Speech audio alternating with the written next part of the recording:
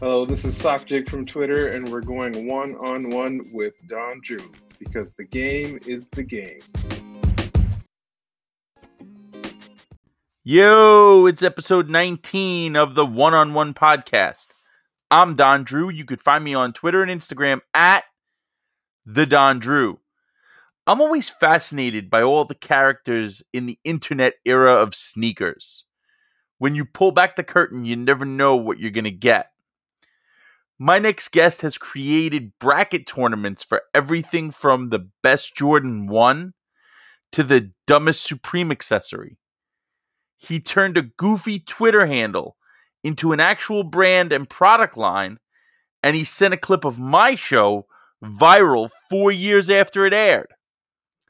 So come dive into the cesspool of sneakers on the internet as I go one-on-one with the guy who calls himself Sockjig.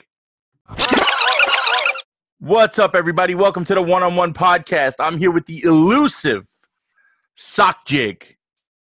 What's going on, man? Welcome to the pod. Oh, thanks for having me. So, give me some origin on the Sockjig, the mysterious Sockjig. You know, how does one become a Sockjig? I'm fascinated. So I started the account back in like January 2017, but I was always personally on my personal Twitter account on Twitter. And it really started with like Trump. I was just sick of seeing Trump tweets on my timeline. And a lot of my friends and coworkers were like were asking why I'm talking what am I talking about when I'm talking about all these sneaker stuff, or I just missed that. And so I was like, you know what, I'm just gonna start something new. And one thing I saw was there wasn't really anybody really talking about in the sneaker media about resale prices or buying online, and that was some stuff that I knew a little bit about.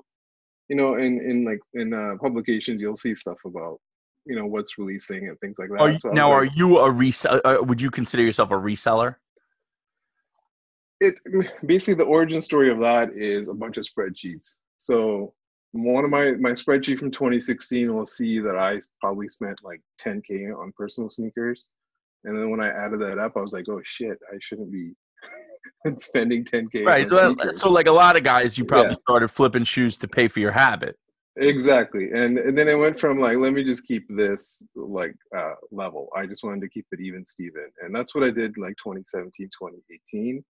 And then, I was like, once you gain knowledge, once you have an eye for sneakers, and what people are wearing, then it was like, I can just, there's a lot of like market inefficiencies here, especially where I live in Canada. Sometimes you can buy sneakers here for super cheap that are sold out in US.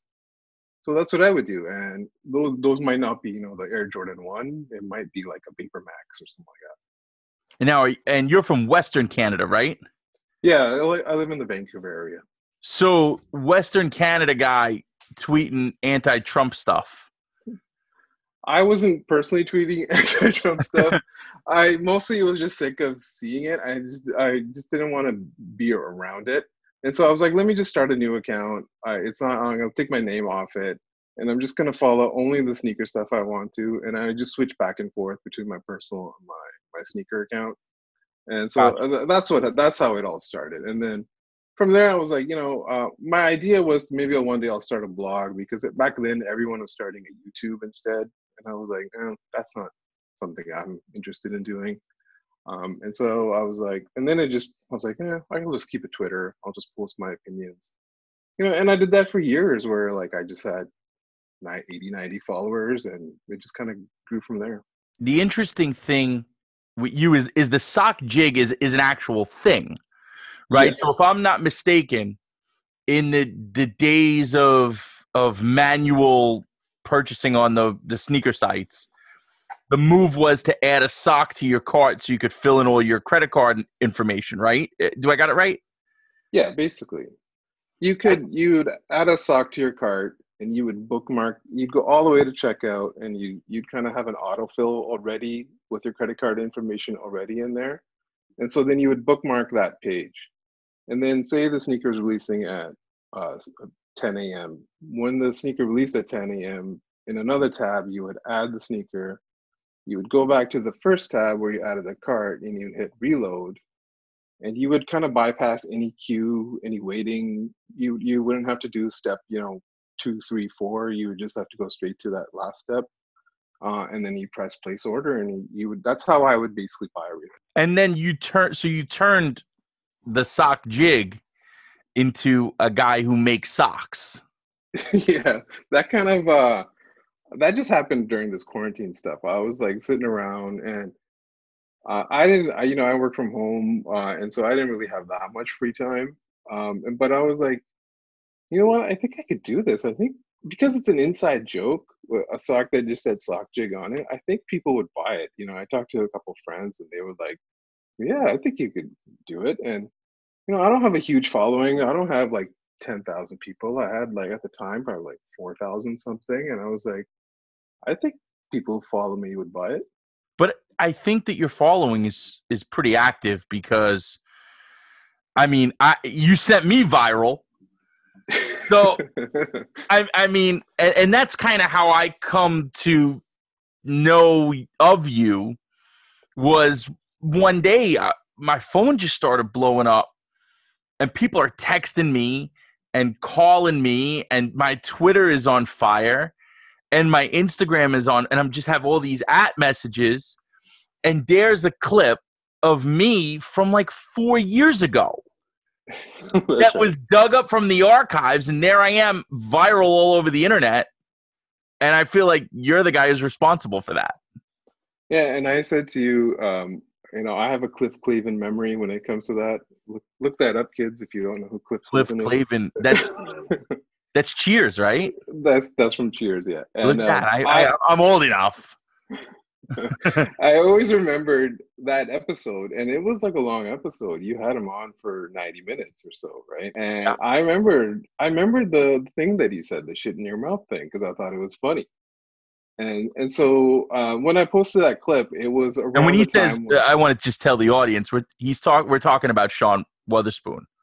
That's right. Sorry, that's what we're talking about. And he's talking about his love for Nike and how Nike could basically shit in his mouth, is what he said.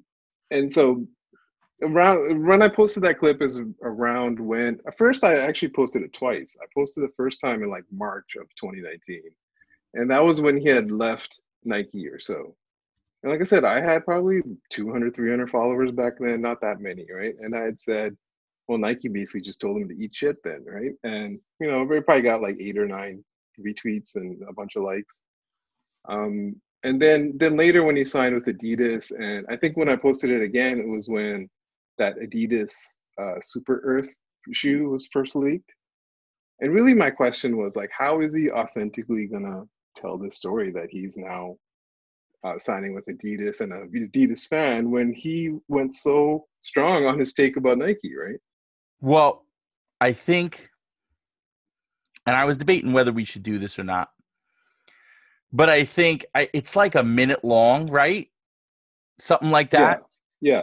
Maybe we should play for the audience the clip of Sean Wotherspoon on my show talking about Nike and Adidas. What do you think?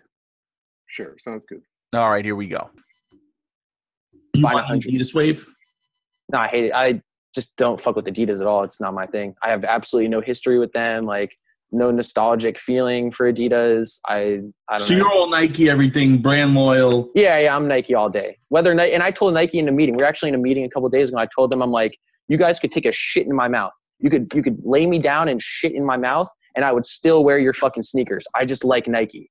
I just like it. I like the aesthetic of it. It's cool. Like, I don't care. So that's how I like Nike. Whether they fuck with me or not, like, I like Nike. So a lot of people are like, yo, Nike must be giving you a fat check. Nah, they're not. I just really like Nike, Well, so Sean said that on my show, and you posted it, and it went viral. Yeah, and the reason why people like Sean Wotherspoon is kind of apparent in that clip, right? Because he's kind of approachable. He kind of says what he thinks, and I don't really follow his YouTube series or anything, but I like this Nike shoe. It's one of the top 10 shoes that I've owned probably. I really like it, but like I said, when you're brand loyal, when you go all in like that, and things change, which is normal, right? Like if anyone's in their career who's or dated someone and things have changed, and you love someone, and then they don't love you back, and then now you got to go forward. I get it, right? So when he goes to a new company, I get it. But it was more, I was just curious how Adidas is going to tell the story, how Sean is going to tell the story. And so, because when he went so hard in that clip, right? How do you get back from shitting in my mouth? Yeah, and it was funny because when he said it at the time, I mean, I was a little like blown away, maybe caught off guard. He kind of caught. I didn't expect that, because it was a really like I thought kind of innocent question that I queued up for him, and he just hit it out of the park. And the disclaimer here is I really like Sean. Sean and I we followed each other on the social networks for quite some time, and we had a good relationship. And he was nice enough to do a show, like you said. I had him for like 90 minutes, and we had a great conversation. I thought he was super engaging. And I felt bad when that went viral because that puts him in a tough spot. And I really, at the time, it really didn't get that much attention until he signed with Adidas. Yeah. And, honestly, I feel kind of bad too. I like him too. I never really went hard at him. If anything, in my tweets, I just posted the transcript and let the video do the talking kind of thing. Right. Right. And I get it. If you're with Nike and then whatever, you're no longer with Nike, and then someone else comes calling, then you're moving on. It's like a new phase in your life, right? And so it's easily explainable, like why he's on a new brand, but I guess he just doesn't explain why. That's what I was curious about, how he would explain it. Well, I think he's decided not to explain it because which is interesting. He's going to pretend it never happened.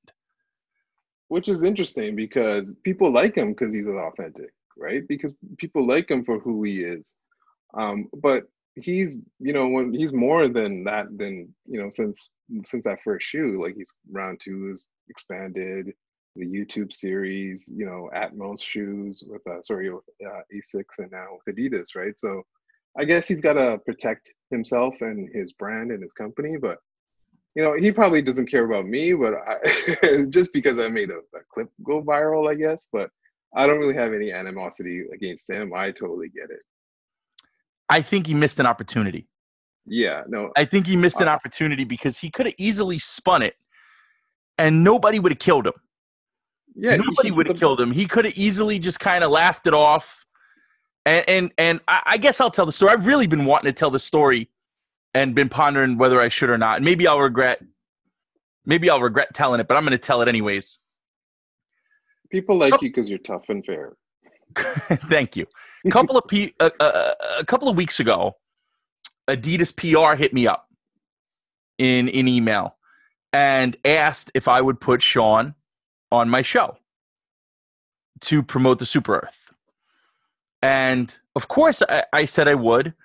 I asked some questions that I normally ask. Is he doing any other press? Because honestly, I don't have a huge audience.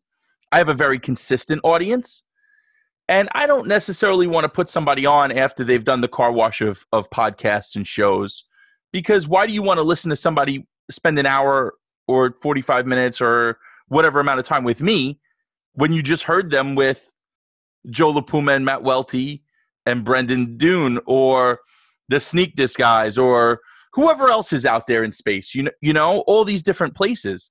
So I like to have people organically that, you come on and I get to ask my set of questions, and that's what it is. So Adidas hit me and I asked, is he doing any other press? And they said no. And I said, well, shoot, I love Sean personally. I'd love to have him back on, and I think it'd be the perfect place for him to kind of explain that. We'll play the clip. We had great conversation, great dialogue. And it was all done. And we locked it up, and it was done. We were going to tape on a Monday night. And then I was going to hold the show and drop it behind the release of the Super Earth. So he was going to, they sent me the whole press kit and everything. And I was going to release the pod as soon as the embargo from Adidas ended, so that to promote the shoe. And he was going to come on, and we were going to have just an honest conversation. But I like Sean, so I wasn't going to try and paint him in a bad light. And it was all done, and I went home that Friday night thinking we're taping Monday. And Sean didn't want to do it. And he bailed on it, and I guess maybe his people didn't think it was a good look. I think that's a mistake. He's entitled to that. And now we're looking at it, and he chose not to do it. He's not doing any interviews. And he's not talking about the clip at all. He's not addressing it at all. But that clip is still alive, and it's still on the internet. Yeah, he could have buried it once and for all. Like, if once you address it, there's no point of bringing it up. Everyone moves on, right? Whereas now, like, I posted it because I thought it was a funny joke, right? A lot of the stuff I post is centered around jokes. So these jokes can continue now, right? Where if something is buried, why bring up something again where he's already been talked about, right? And I'm seeing it floating all over Twitter because now people are taking the clip that you posted last year and they're commenting on it and they're killing them. And look, the shoe's a cool shoe. It's all vegan. Sean's a creative guy. It's going to sell out, so it probably doesn't matter to him what people are saying, and that's fine.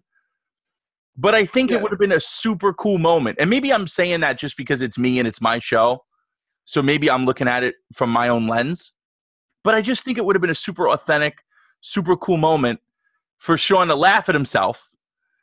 You know, acknowledge, yeah, I said that. That's a little crazy. You know, I was just all Nike everything at the time. And why not? You know, he released one of the coolest shoes maybe of the last decade.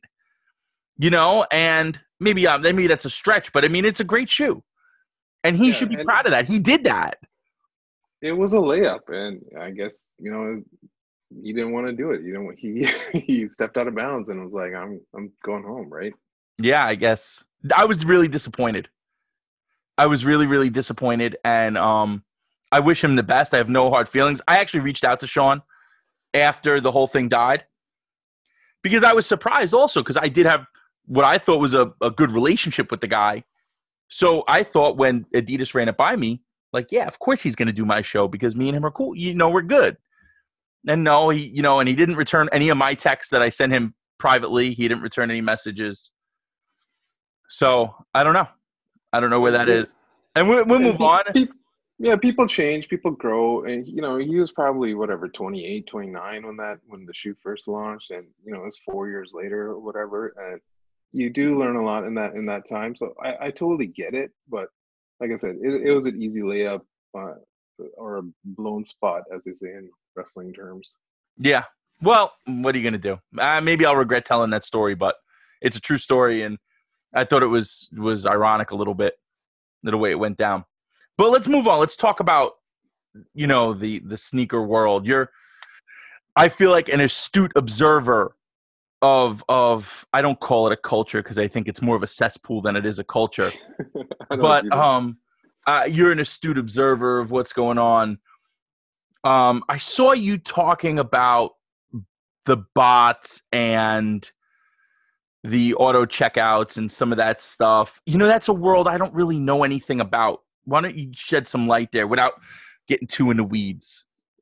You know, I'm in the streets. That's what I said to you earlier. Like, I like knowing what's going on, how things are going, and, you know, and I know people who run big time bots. I don't personally myself, and so, but I can comment enough about it where I do know what's going on a little bit.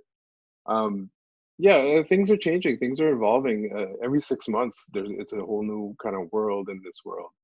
The current state is Nike and Shopify are really hard to bot now. Shopify are like sites like, you know, Kith and Undefeated and Livestock. It's this big platform that a lot of stores use. But sites like Adidas and Yeezy Supply and all the foot sites like Foot Locker and Eastbay, those ones are easy to bot still. Or they're not easy, but the people who know how and are good at it can still do it. So most of them have a 1 per limit. So help me understand how someone gets around that.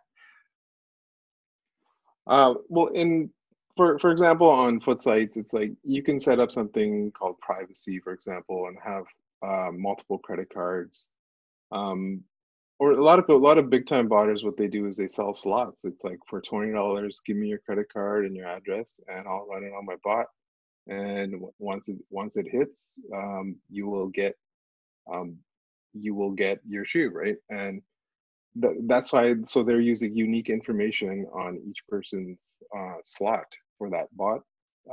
For that, And they're the just cat taking a piece of the gate. exactly. They're that's the vig for them, the $20, the slot fee. And there's people who just run their own information. Privacy lets you create multiple credit cards under one like bank account, and you can run those. But some places block all those, and some places don't. Is it illegal? I don't think so. No. I think some of the laws in the U.S. are around like tickets, but I don't think there's anything about sneaker botting that's illegal. Is there any incentive for the retail brands to even bother wasting any money or time combating it? It's really interesting to see some retailers really care and they try really hard.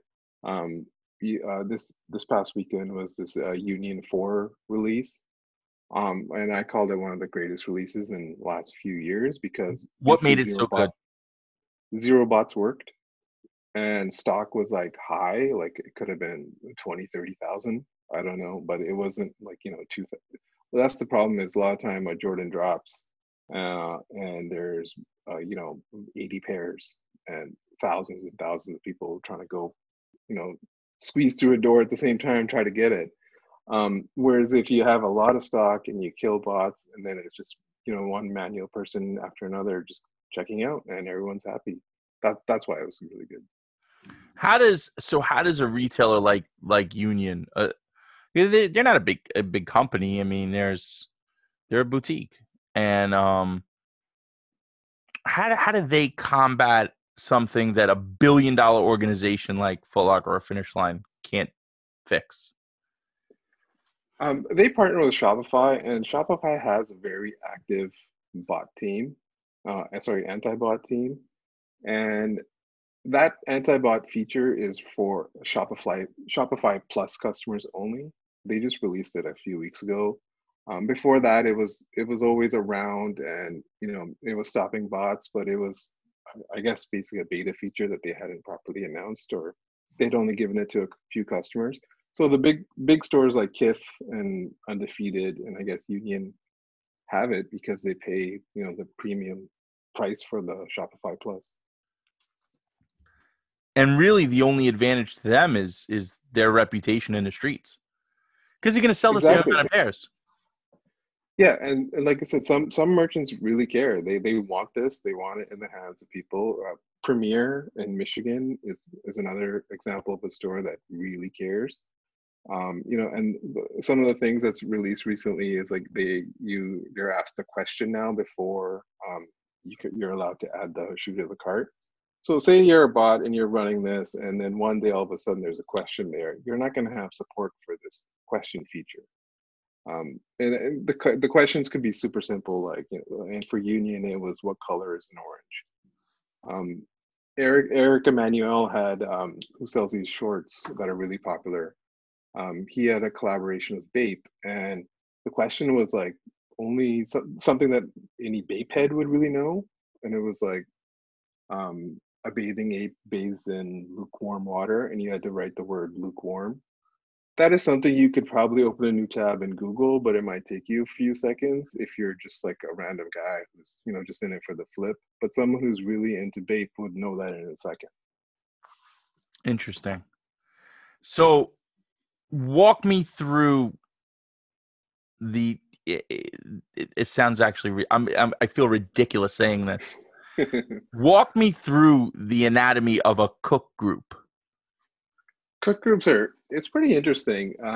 So I never actually thought I'd bring myself to say cook group. Yeah, I said Like I see it online. Like, what the fuck is a cook group?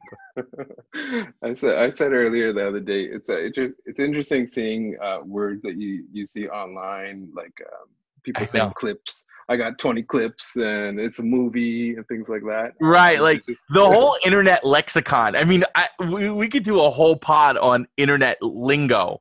There's yeah, times I got to tell you, and this shit makes me feel old as hell. But there are times where I'll see a tweet or I'll see something on Instagram or somewhere on the internet, and I have to Google what the word means, yeah, yeah. and I have no See, idea. You know, and I like to think I'm fairly connected, but some of this shit just goes flying right over my head. But anyways, no, I don't want to get off on a tangent. Give me so give me what like these cook groups, what they are and what they do, and educate me here. essentially, it's just one. It's like a social club. Two, it's like you join us and we'll teach you how to resell. We'll give you connections to our monitors, which monitor sites like Nike and all the Shopify sites. So as soon as one of those stores, restock something, you get an alert, and you can. And then most of these groups are either in Discord or Slack. So there's already a mobile app. You can set a certain channel. Say there's a Nike channel, you can set alerts for it. So when Nike restocks some sort of shock drop, like they've done before with Off-White stuff, you can get that alert right on your phone. So that's a service that a lot of these groups, these monitor or cook groups, offer. So they find out about that before the general public? Like someone on Twitter, like Soul Links or these link guys, they would find the same thing and they post it at the same time, right? So So how does that give you you an know, advantage then? because it's like the time it might take 7 seconds for Soul Links to post it, and by that time the shoe's out of stock. So that's what people compete for, having the fastest monitors. For example, some people will complain that your delay on Kith was 40 seconds, which is a lifetime in terms of when sneakers sell out. But cook groups are more than that. It's like a monitor, and some just keep adding on. Some do like we'll tell you what to buy and sell and hold, because there's a lot of sneakers that go up in 6 months. So say you're new to sneakers, or say you're new to reselling and you want to kind of scale up a bit. You're Right. looking for It's different. mentorship. You're looking for someone to answer questions, and that's what these groups will say. Like, come join us. There's a channel where you can ask questions. And you There's have a to channel pay to like get in a this. group. Yeah, and some are $30 a month. Some are like up to $100 a month. These guys are so entrepreneurial. It's you're charging somebody $100 a month, Yeah. and now you get that residual income just to kind of teach them. Yeah. There's a lot of stuff where people, sometimes these guys are all young. They will make fun. They will like go into stores, comments, and say, we took all the stock and stuff like that. And sometimes they look like idiots and clowns, but the majority of these guys are really smart. Like, they're way smarter than I was at 21 or whatever. They have that entrepreneurial mind, like, spirit. They kind of some some are like 17, 18 and know I should buy these Jordan retros and hold them until that ESPN documentary comes out and then sell them around then, right? Stuff like that. Yeah, because you could be in sneakers a long time. Like, I mean, myself, that's a perfect example. I mean, I've been in the sneaker industry for 25 years. I can't always pinpoint what resells and what doesn't, what to hold and what not, because being plugged into sneakers is very different than being plugged into resell. Yeah. Um, some of that, is stuff like there's always something new. There's always surprises. This trophy room Jordan 5 that released at that trophy room store, it all of a sudden became like a $2,000 shoe, and no one saw that coming. And then, or even the Jordan documentary, some people had that in mind, some didn't. But one of the biggest things is just to see what people are wearing. Like, if you look on the streets, people, or on TikTok, for example, all these girls are wearing these Jordan 1s. And so the grade school sizes of Jordan 1s have like shot through the roof. And they've done that for the last year and a half. Um, Well, the the Asian market drives that also. Exactly, and it's probably changed from Asian market to just kind of everyone, right? And so you only see that by like being in the streets and kind of seeing what people are actually wearing. Because when the shoe is actually worn, then it's like there's fewer of them dead stock available, and then the price goes up. So that's what I mean. These guys, some of these younger guys are just more attuned to this kind of stuff and just watching, especially these New York guys. Um, and yeah, so I give them credit for that. They deserve that if they foresee all that. Do you think it's gonna sustain? Can it sustain? The market's just been going. Josh Luber was on here. He's got these forecasts of it going higher and higher and higher, right? And it surprised me.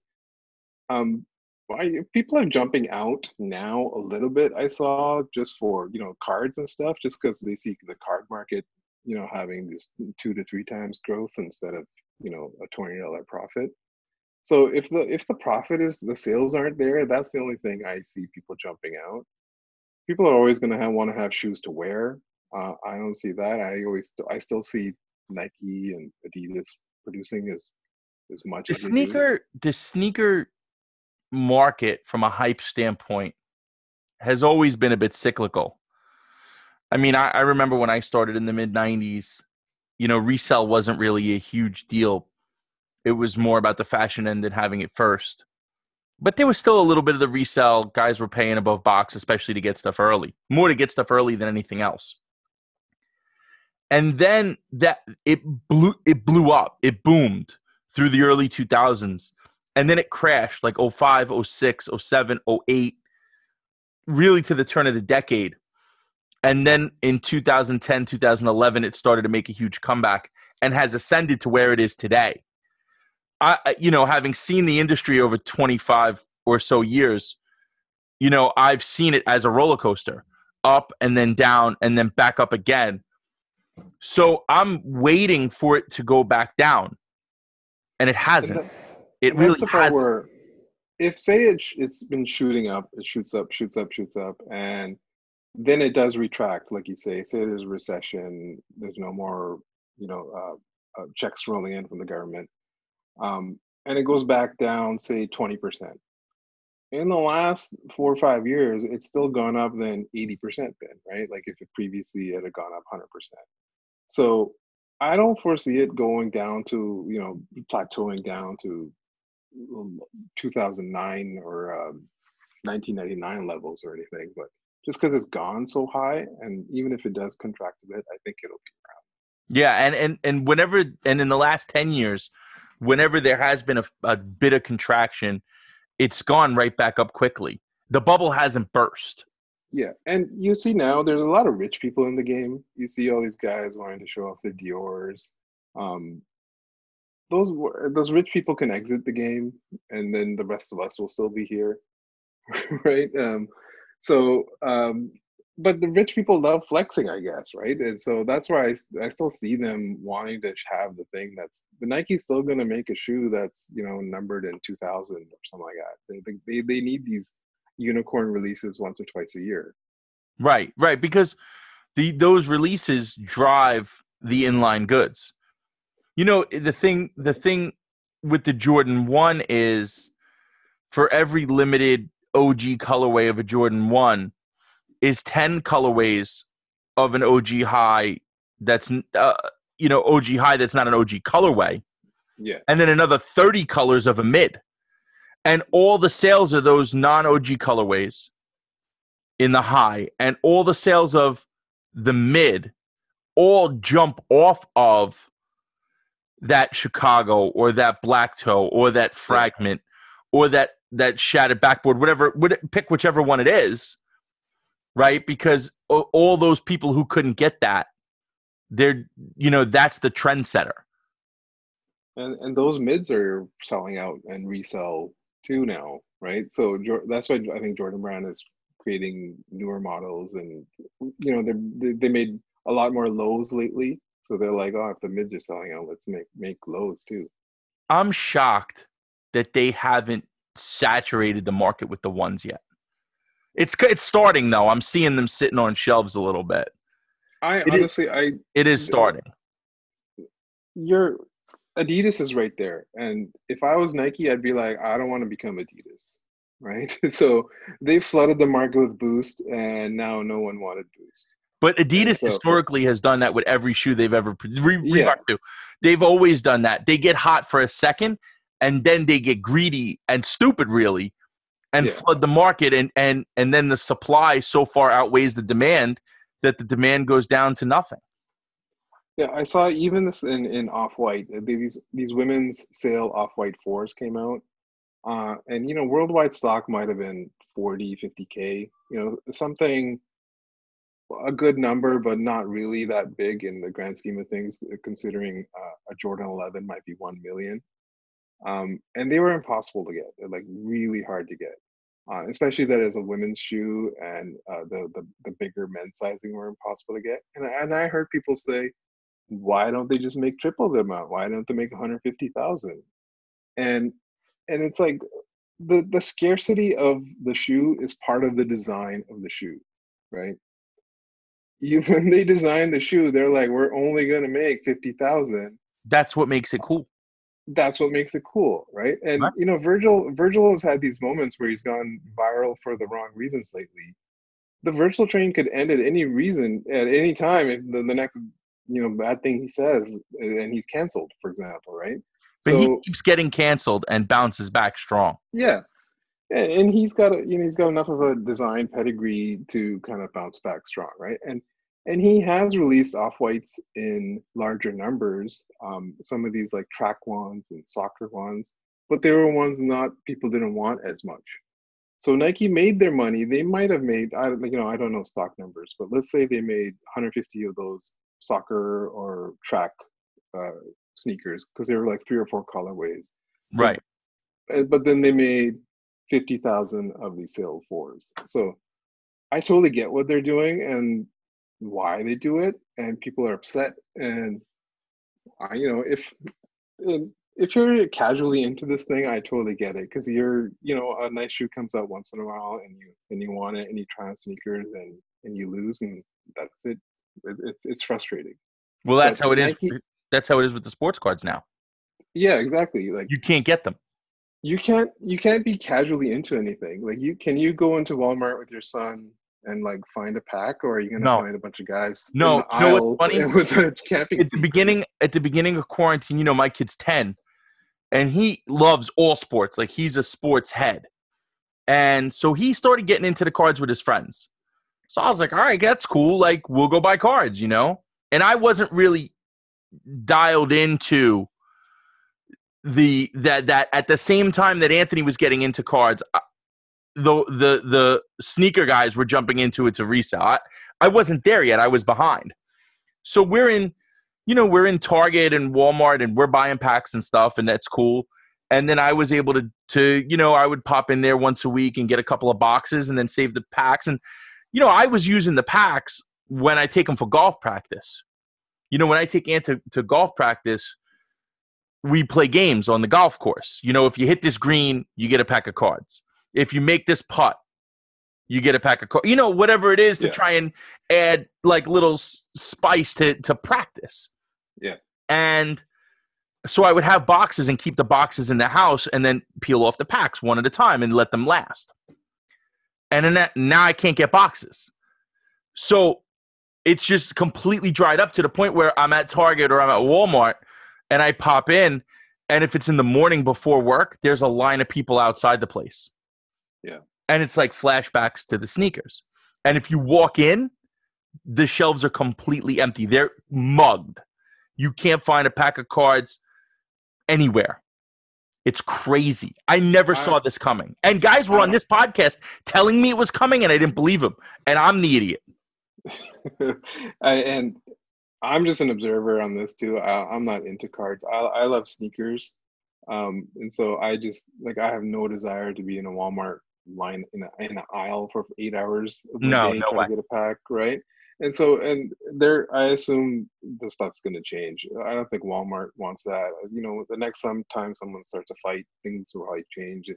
Maybe they'll go down this raffle lane And then they'll learn about, especially if they do online raffles, they'll have to learn everything that the sneaker boutiques have already learned about having to deal with people in raffles. Or do you think that now that all the sneaker stores are doing online raffles, they have their own app? Or the bot boys and the software guys and the computer guys, are they hacking the raffles? There's a raffle bot that people pay a subscription for. A lot of these bots are subscription based. Are they worth it? Do they work?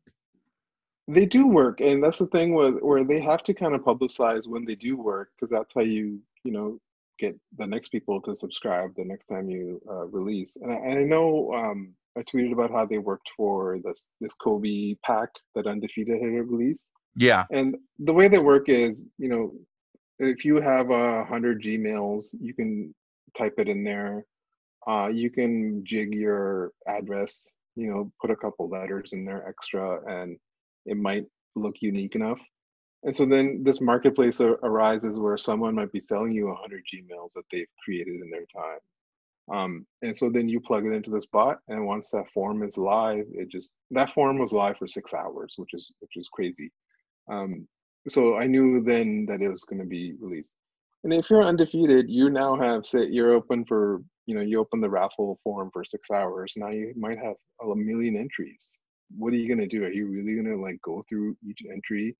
Find the person who put, ABCD in front of their address, or not, or you're just going to hit the random button and then send out the invoices. Amazing. Right. Amazing. So I would have never thought to put ABCD in front of my address. I would have never thought, who thinks that? Oh, these guys, they've it works. I'm sure the post office or UPS or FedEx, they'll still deliver it to the right address. Yeah, these guys have played around with that, because they're running for something every single day, and they know that, after a while you get to kind of realize what works and what doesn't. There are raffles, like I mentioned Premier earlier. They do it super fair. I've never seen anyone flex that they've botted the Premier raffles. I don't know what they're doing. I know they have this VIP system. They've released shoes where if you spend $400 with them, then only those people can get access to that. I hope there's more of that stuff. These stores, I totally understand when a store backdoors, let's say, to a VIP customer, because I think stores should do that for someone who's a loyal customer. And if you're bringing that online and it says right there that you've spent $1,000 with us, and now this Nike Dunk is now available at 12 o'clock for only these platinum customers, I think that's great. I think more. But here's the problem, and I'm going to give you the retail side of it because that's what I know. The customer that's your loyal customer, the big spending customer, nowadays, that's not actually your real loyal customer. That's a reseller, right? And the reseller is only there to make money, which is fine. Yeah. But the minute it dries up, they're not going to be there. What will sustain retail is the customer who comes in and buys everything, not just the release. Yeah. The customer that comes in and buys the socks and apparel, the customer that comes in and buys the shoe care and the $79.99 sales shoe, and they buy the stuff for their wife and kids or their husband or boyfriend. That's the customer that you really want to cater to, because if you get in bed with the resellers, and I used to, in my younger years, hate the resellers so much because they poisoned the business. And I don't feel that way anymore. I feel that they're a necessary evil, and evil's the wrong word. They're not evil. They're opportunistic, as they should be, because this is a capitalist economy, right? We're all trying to make money. But they poison the well, if you will.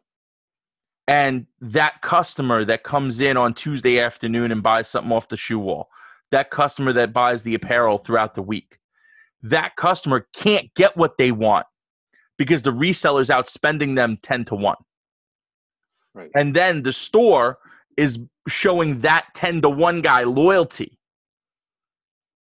And it's really hurting the regular customer. So you have to be careful by basing your loyalty, and I'm using air quotes, on dollars spent. Because if somebody comes in and buys 25 or 30 pairs of a Jordan 1 mid, are Right. they more loyal than the family who comes in every 2 weeks and laces the whole squad? Who's more loyal? And in dollars and cents wise, of course, it's those resellers.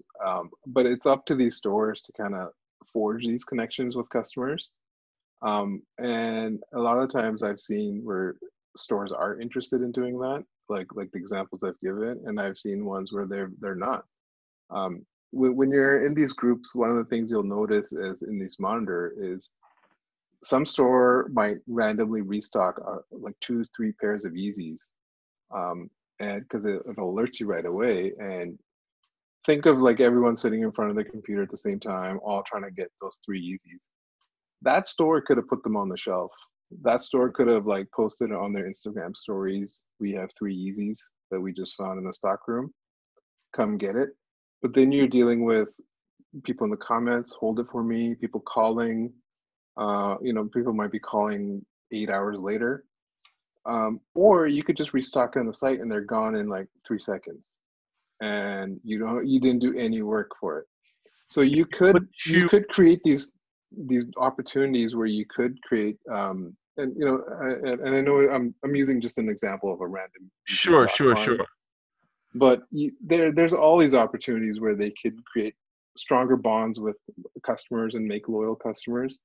And sometimes stores do, and sometimes they don't, because the other option is just more convenient. In brick and mortar, in the stores themselves, the resellers have prevented the stores from putting stuff on the wall because they cause mayhem. And the breed of reseller that we see out there today is they're way more cutthroat, way more ruthless than the resellers of 10 years ago. Just I was joking with my buddy that in New York, these guys just hang outside V-Files because Stadium Goods and all these other stores are just around the corner. They're just waiting for that next text message from a Foot Locker or something restocked. And they're off and running, right? And that's the loop in New York, as they call it, right? That's how it is. And it's crazy. I see it literally every day. Yeah. The game is the game, as I said. The game is the game. Let me ask you a little bit about Western Canada before I cut you loose here, because you've been generous with your time. So now, you guy travels a lot. Do you get across the border a bunch or not? That's how I buy everything. I live very close to the border. I would drive over into Washington, have everything shipped there, and then drive it back. You wouldn't have to pay all these extra duties. Stuff was way cheaper. And there's a limit. Sometimes I'd have to pay duties at the border. Sometimes I wouldn't. And it was great. But now with COVID, the border's been closed, shut down. So I haven't been doing Canada built a wall around the United States. Basically, yeah. Amazing. It's funny. I'm heading up to northern Vermont next week, and I'm going to be like minutes from the border over there. And there's stuff like to take the kids, like a safari out there by Montreal or whatever. They're not letting anybody in. Yeah. And I just think it's ironic. I think it's funny that for 4 years, our government has been trying to keep people out, and now everybody's trying to keep us out. That irony has not missed me. Yeah, no, I have probably 20 sneakers sitting in Washington State for me to pick up, and maybe I'll get to them next year when the border opens. I don't know. Wow. Are you a pizza guy? The pizza is a very common topic on the one-on-one Don Drew podcast. Yeah, I've never had the Chicago pizza, but okay. It doesn't look like you're better off. It doesn't look like anything I would want. The one time I went to New York, I just did it. I didn't do any touristy things. I just went to like cafes and hung out with friends and went to bars and had pizza. And that was great. The New York pizza scene is undefeated. Good. Canada, I don't see as a pizza destination. Yeah, Maybe I'd be Canada invented ham and pineapple pizza. Oh, forget about that. Ham and pineapple. I thought, that's Canadian, not Hawaiian, huh? Yeah, basically. So I think pretty sure it's an invention. That's really terrible. Oh my goodness. Yeah. Hey, it's Sock Jig, man. Thanks for doing this. No, thanks for having me. I thought it was fun. I appreciate all your support. I appreciate you sending my clip viral. Yeah, and like I said, I'm a fan of your podcast and your shows. I remember asking you bring it back a long time ago. Yeah, it's funny. Sometimes I wanted to, and sometimes I didn't. And I'm glad I did. I wanted to do it, and I don't want to do sneakers every single week because I live sneakers 24/7 for 25 years of my life. So I do get burned out, and I love the opportunity to have, some sports people on or some media people on or whoever, other kinds of conversations that are outside of sneakers that I've had, But I watch golf, and I have Jets friends, and yeah, we do some Jets here, and I can't wait to see you guys suffer through Adam Gase this season. Don't do that. Don't do this. Hey, but anyways, thanks again. I like I said, I appreciate the support, and I think the socks are cool. You do a nice job with it, and I think that like some of your takes and stuff are pretty measured right down the middle. So the thing with the socks I wanted to say was I wanted to create a project where you kind of forced you to believe in yourself. A lot of times people have these ideas, and this podcast might be the same kind of thing where you're like have misgivings. And I was like, I'm going to do this. I think it'll work. I'm going to go through it. And there's times where I doubted it might work, but going through the process, you realize that you have to kind of like believe in yourself and get it out there. And so that's why I say, thanks for doing the podcast. Thanks for asking the tough but fair questions, like I've always said, and having me on. Yeah. All right, man. Well, keep rocking. All right. I'll talk to you later. Yeah. See you. Hey, thanks to Sock Jig for spending some time with me, and thanks to everyone for listening. Please take a second, leave a rating and review on the pod. Hit me on Twitter and Instagram @TheDonDrew with any comments or feedback, and I'll catch you next time.